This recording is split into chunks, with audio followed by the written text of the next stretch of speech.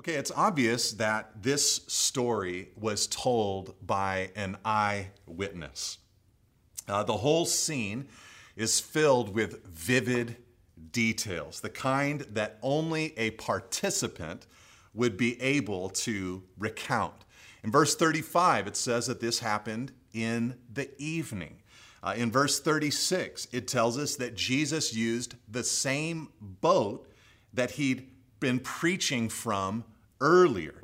And in verse 36, it also tells us that other boats were out there with Jesus and the disciples on the lake, and that also in verse 38, Jesus slept on the cushion that rowers would normally sit on in the boat. These are all details.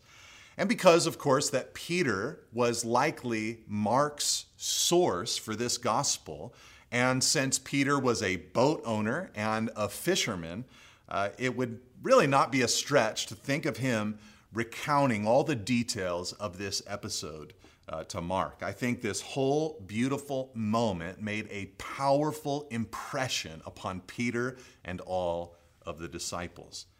Now, this episode is what you would call an identity account, one where the disciples come to terms to a greater degree with Jesus's identity. In this story, they're going to gain a massive clue that he is the God of glory, the Holy One, the Creator, the Sustainer of all flesh. And they're going to walk away from this episode amazed by Jesus.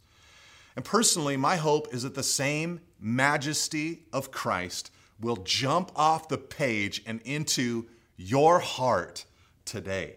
You see, Jesus is more powerful and Jesus is more glorious than we often dream. And his work on the lake of Galilee almost 2,000 years ago was meant to open everyone's eyes to his transcendence. But there are dangers in looking at this particular episode. One danger is the danger of familiarity. You know, most of us know this story. We've read it so many times and have heard it preached on so many times. It's well known and sometimes well worn. But another danger is the tendency for pastors and preachers to abuse this text. This is a story that many pastors and preachers use to make people think more about themselves rather than more about Jesus, more about their storms rather than more about Christ's power. In messages like these, God in Christ becomes a slave who is there to calm our troubled waters. And though there's a grain of truth in that teaching, the passage before us is meant for so much more than that. This is not a man-centered, you-centered, anthropocentric message. This is a God-centered, Christ-centered, Christocentric passage. Now, I don't want you to be saddened by that premise, however. You see, the truth is that seeing the Christ-exalting nature of this passage will do way more for your soul than a trite or superficial feeling that Jesus can calm your storms, but without any understanding of how or when or why or even why not about him calming the storms. Instead, this passage can put steel in your spine because it will help you understand that if Jesus, the God-man and Creator God, is with you in your proverbial boat, then you can endure anything.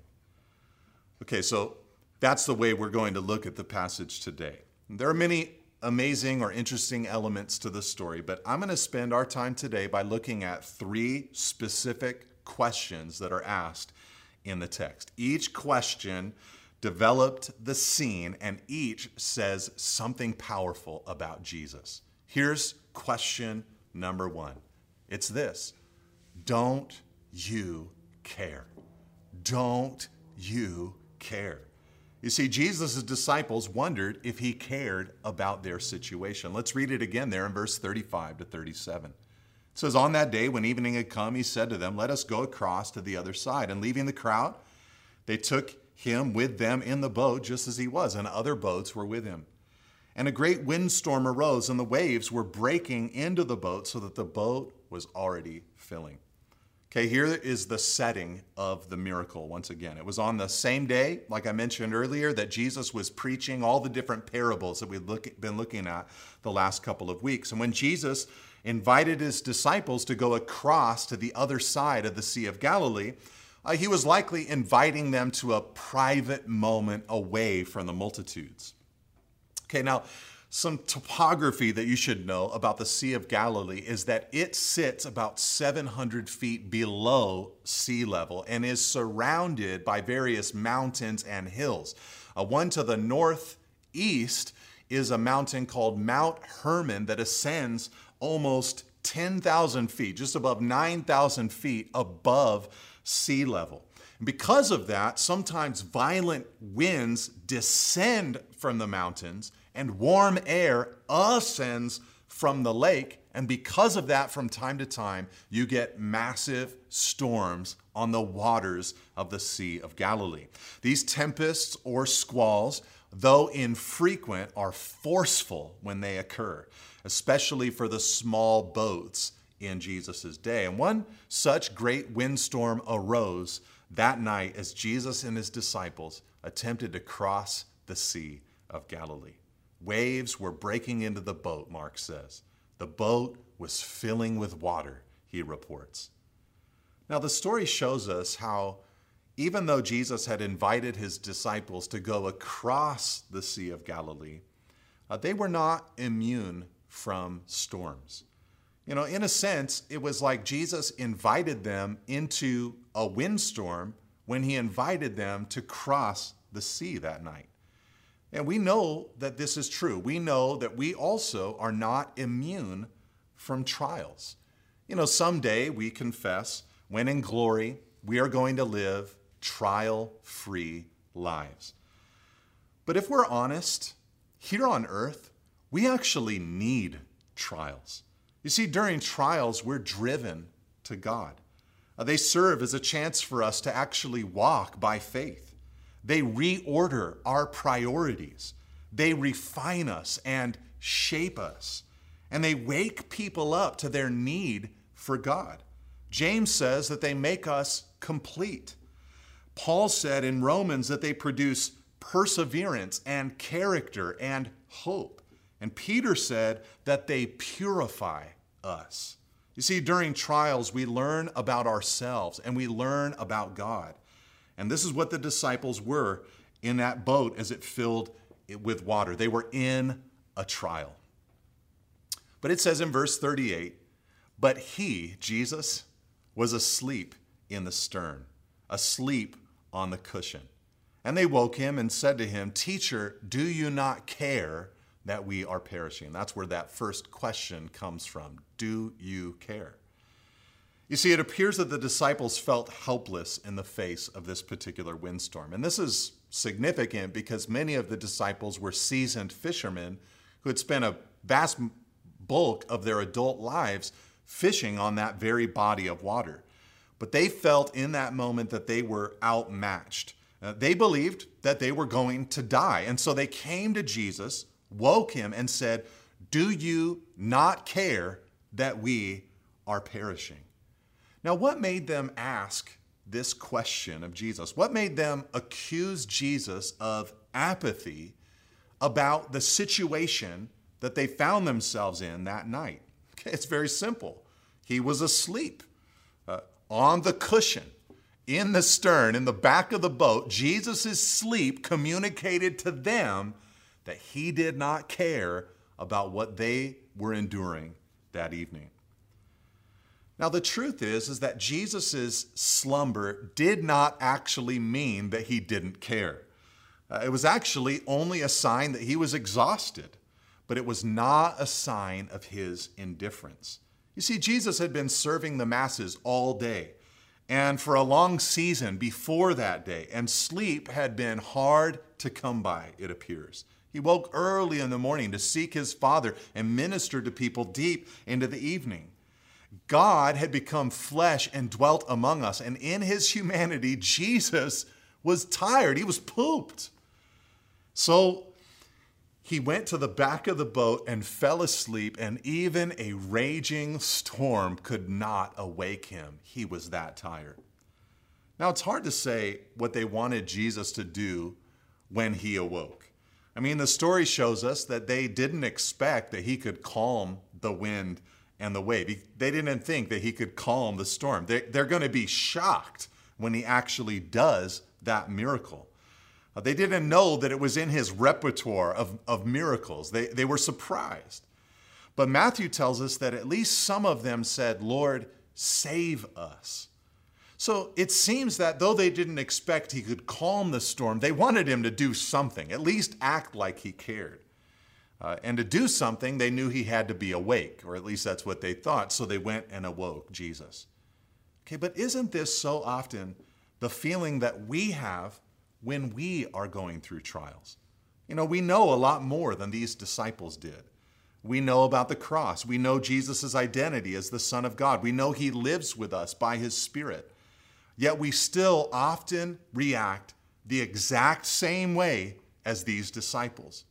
Lord, don't you care about what I'm going through? Don't you see what's happening in my life? I'm perishing. You're asleep. Now we know that Jesus did care. I mean, he cared immensely. In fact, his mere presence in the boat that day was evidence of his care. You see, God so loved the world that he gave his only begotten Son.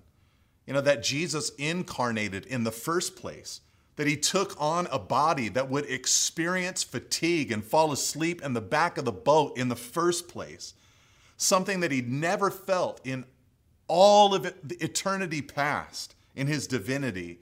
All of that was evidence of his care for them. Surely he did care, but their fear got the best of them and began to accuse Jesus. And if we're honest, this happens. You know, this wasn't their best moment. And when we behave similarly like they did, it's not our best moment either. But this happens. We have times where we wonder if he cares. Now, some believers act allergic to any fear or sorrow or worry or stress or anger. And what I mean by that is that when those feelings arise in many believers, they stuff those feelings deep down.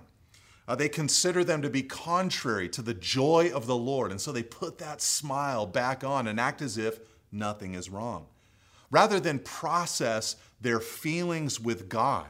As the entire book of Psalms would encourage them to do, they pretend that those feelings do not exist. And they feel shame for being so weak and having those feelings in the first place.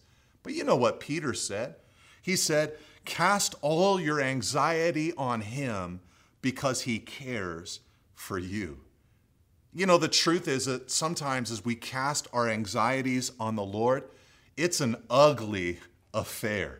It's not always so neat and tidy. You know, like, "Oh, benevolent Father, as I sought you this morn, I discovered a care in my soul, an anxious thought that I wanted to surrender unto thee." No, sometimes it's just an ugly cry. It's an accusation against God or a long, pained sigh of grief. But he does care for us. So we have to take those cares and cast them upon our Lord. Look, as a pastor teacher, I try very hard to live out the messages that I preach. But I'm embarrassed to say that I've lived out this particular message more times than I can count. You know, even this last week, I began to feel the waves fill my little Nate Holdridge boat. I began despairing. And I was frustrated about being required to stay home for so long, so many days, turning into weeks, turning into months. I was frustrated by the governing authorities and the decisions that were being made. I was frustrated by church leaders trying to turn this into a time for civil disobedience or acting all persecuted. I was frustrated by teaching to a camera week after week. I was frustrated by the complexities of ministry in the digital age. I was frustrated that every day just kind of blurs into the other, and it's like, what day is this? I was just frustrated. And I began throwing a little pity party for myself in the midst of my anxieties. And to be honest, it really wasn't a little pity party. It was a big pity party. I had streamers, balloons, the works. I was getting down in my pity party. And as I wrestled with this particular text, I saw myself so clearly. You know, they asked, "Do you not care that we are perishing?" Such an accusatory and sarcastic question that they brought to Jesus. It was ugly. It was embarrassing.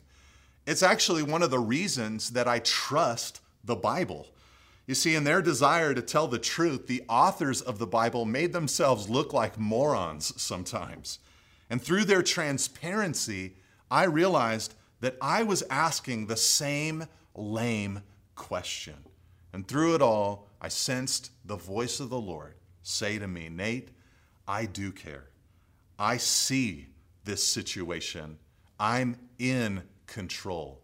Trust me." So that's the first question. Do you care? Here's question number 2. This one from Jesus. Why are you so afraid?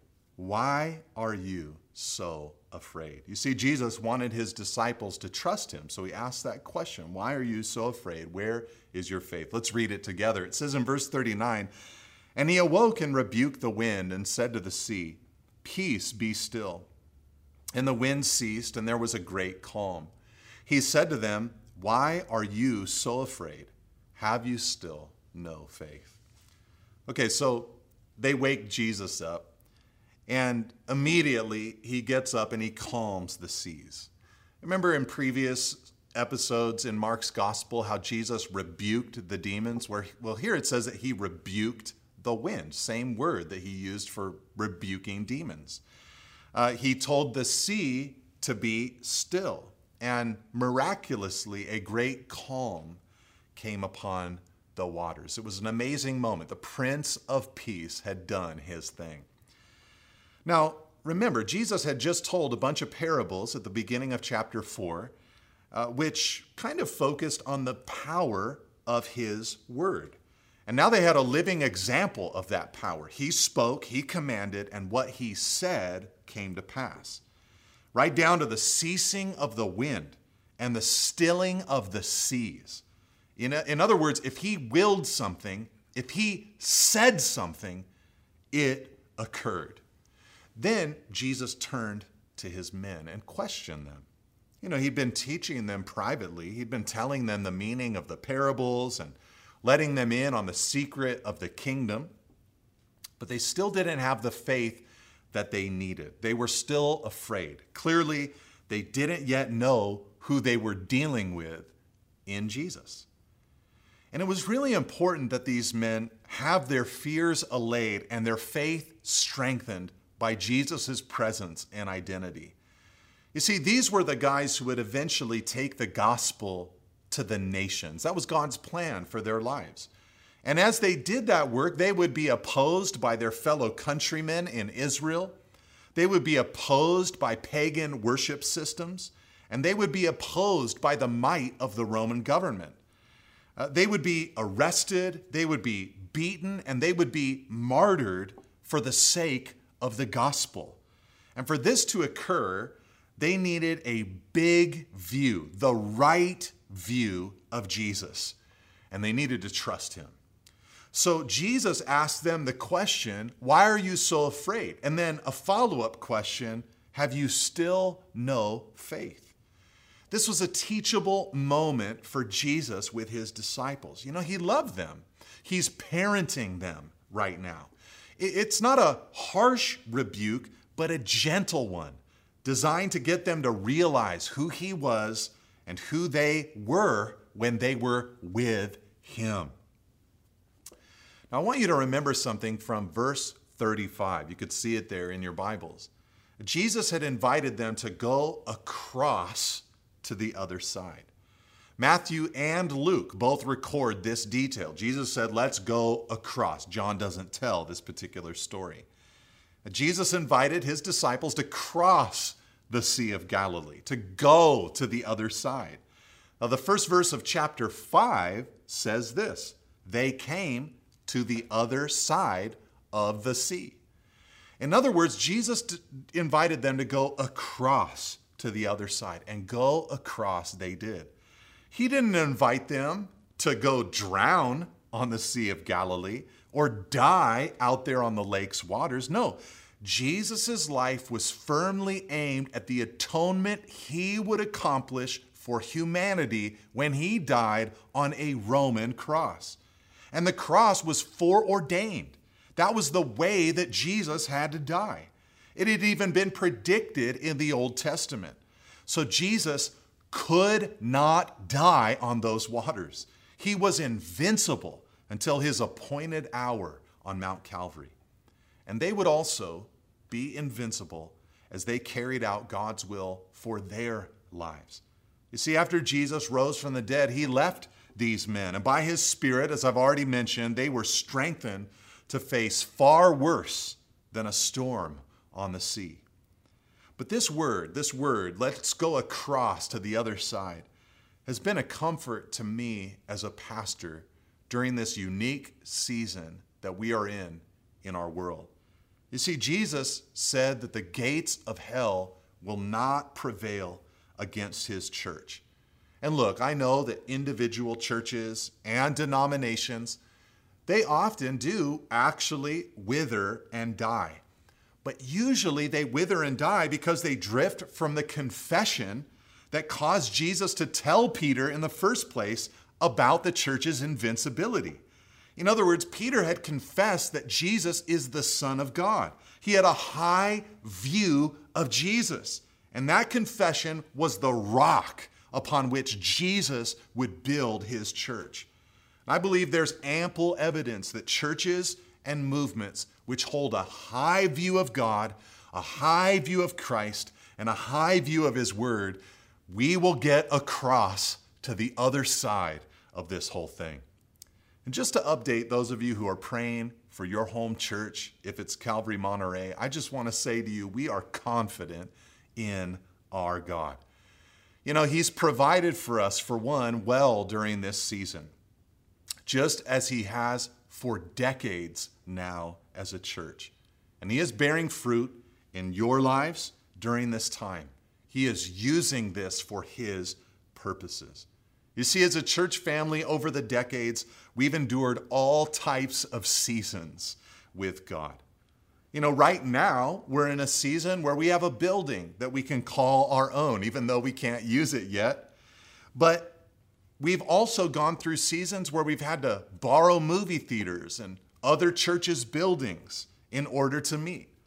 We've had seasons with large pastoral staffs and seasons with smaller ones. We've had times of robust provision, but also seasons of meager finances. We've had seasons where we've numerically increased and seasons where we've numerically decreased.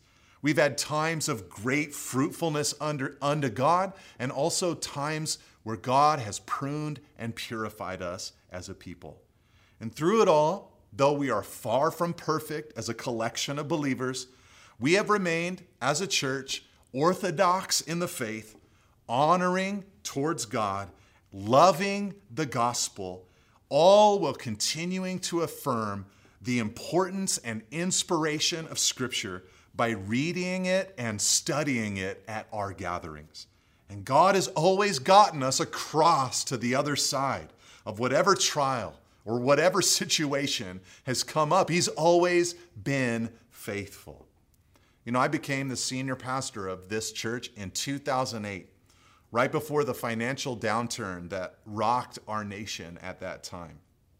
I was a young pastor, and as each individual sheep in this larger flock determined whether they could hear the voice of the ultimate shepherd, Jesus Christ, through me as I shared his word with the people, our church population went through a time of shifting. That's a nice way of saying that we shrunk for a little while. And so did our finances. But we just kept loving God. We just kept proclaiming Jesus. We just kept studying his word. And God got us through a time like that. And God got us across then, and he will get us across today. And I'm not just saying that he'll get us across financially either. That's the least of our concerns. That's not my point. What I mean is that I believe that he will get us through to greater fruit, to stronger impact, and to better forms of ministry. He is that good at what he does. Look, we have no guarantees regarding how long each of us will live, but God has a purpose for each one of our lives. He will get you across. He will not take you home to himself before your appointed hour. If he has work for you to accomplish, you will live. And once your work is done, he'll bring you home into his presence. Paul said in Philippians 1, verse 6, I am sure of this, that he who began a good work in you will bring it to completion at the day of Jesus Christ. Let's trust Jesus. All right, let's close by looking at our final and third question together. Who is this? Is the question. It's one the disciples asked. Who is this? You see, Jesus' disciples learned of his identity through this episode.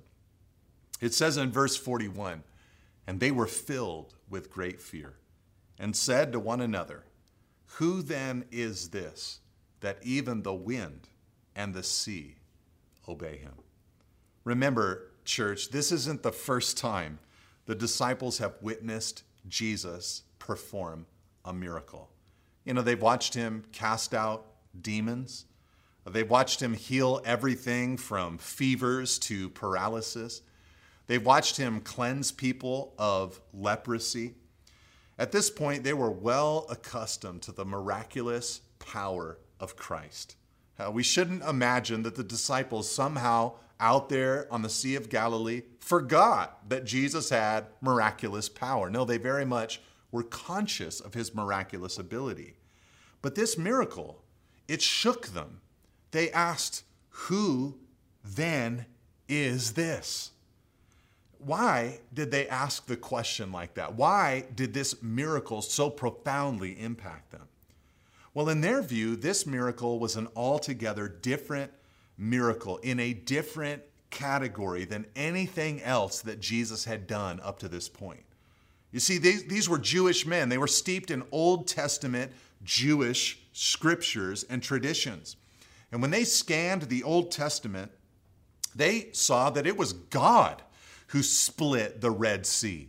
It was God who held back the waters at the Jordan River. And it was God who calmed the Mediterranean Sea once the prophet Jonah was cast overboard. In other words, to see the seas calmed, the waters manipulated, that was God stuff. You see, in Genesis 1, on 6 days of creation, God took chaos and made it into order. And Jesus, that night on the lake, did the same exact thing. There was chaos, and by his word, order was produced. And it shocked them. It scared them, thinking about who they were with in that moment. That's why they said, who then is this that even the wind and the sea obey him? His miracle, in other words, was a revelation. They were starting to see the divinity of Christ. The sleeper in the stern of the boat was God in the flesh. Now, there's a passage in Psalm 107, and I'm going to conclude by reading it to you. I'll put it on the screen. You could turn there as well if you'd like in your Bibles.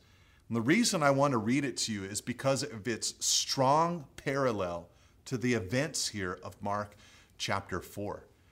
In Psalm 107, it is the Lord, God, who is doing the things that Jesus does in this episode that we've studied today.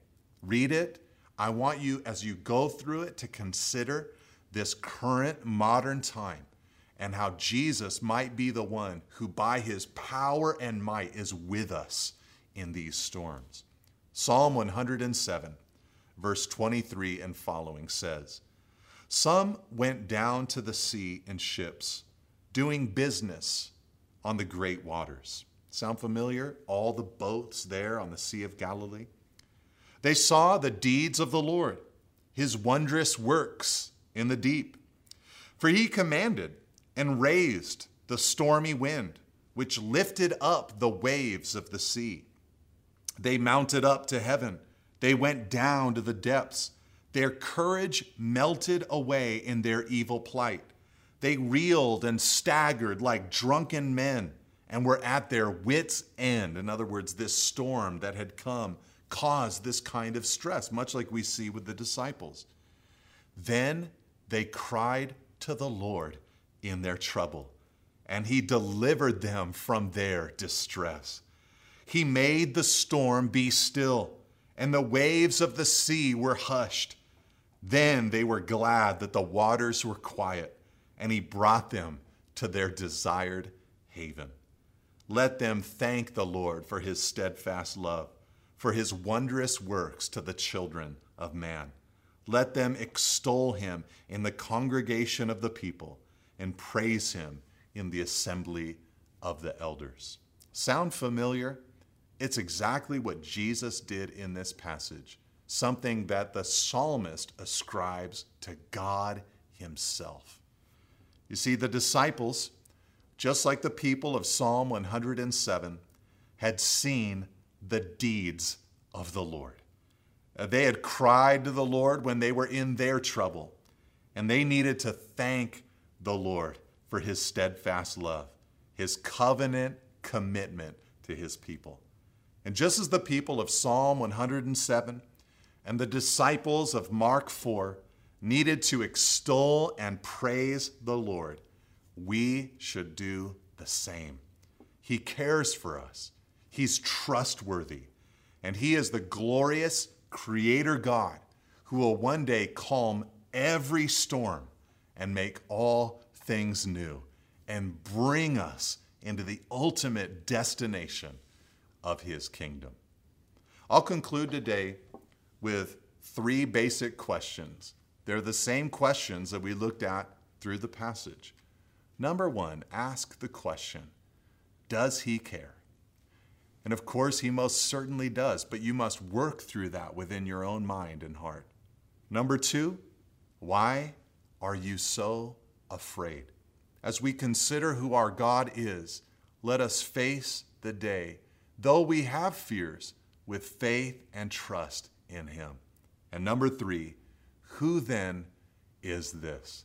Let's have a more magnified and glorious and high view of who is with us in life in Jesus Christ. He is our great advocate, and he is worthy of our worship.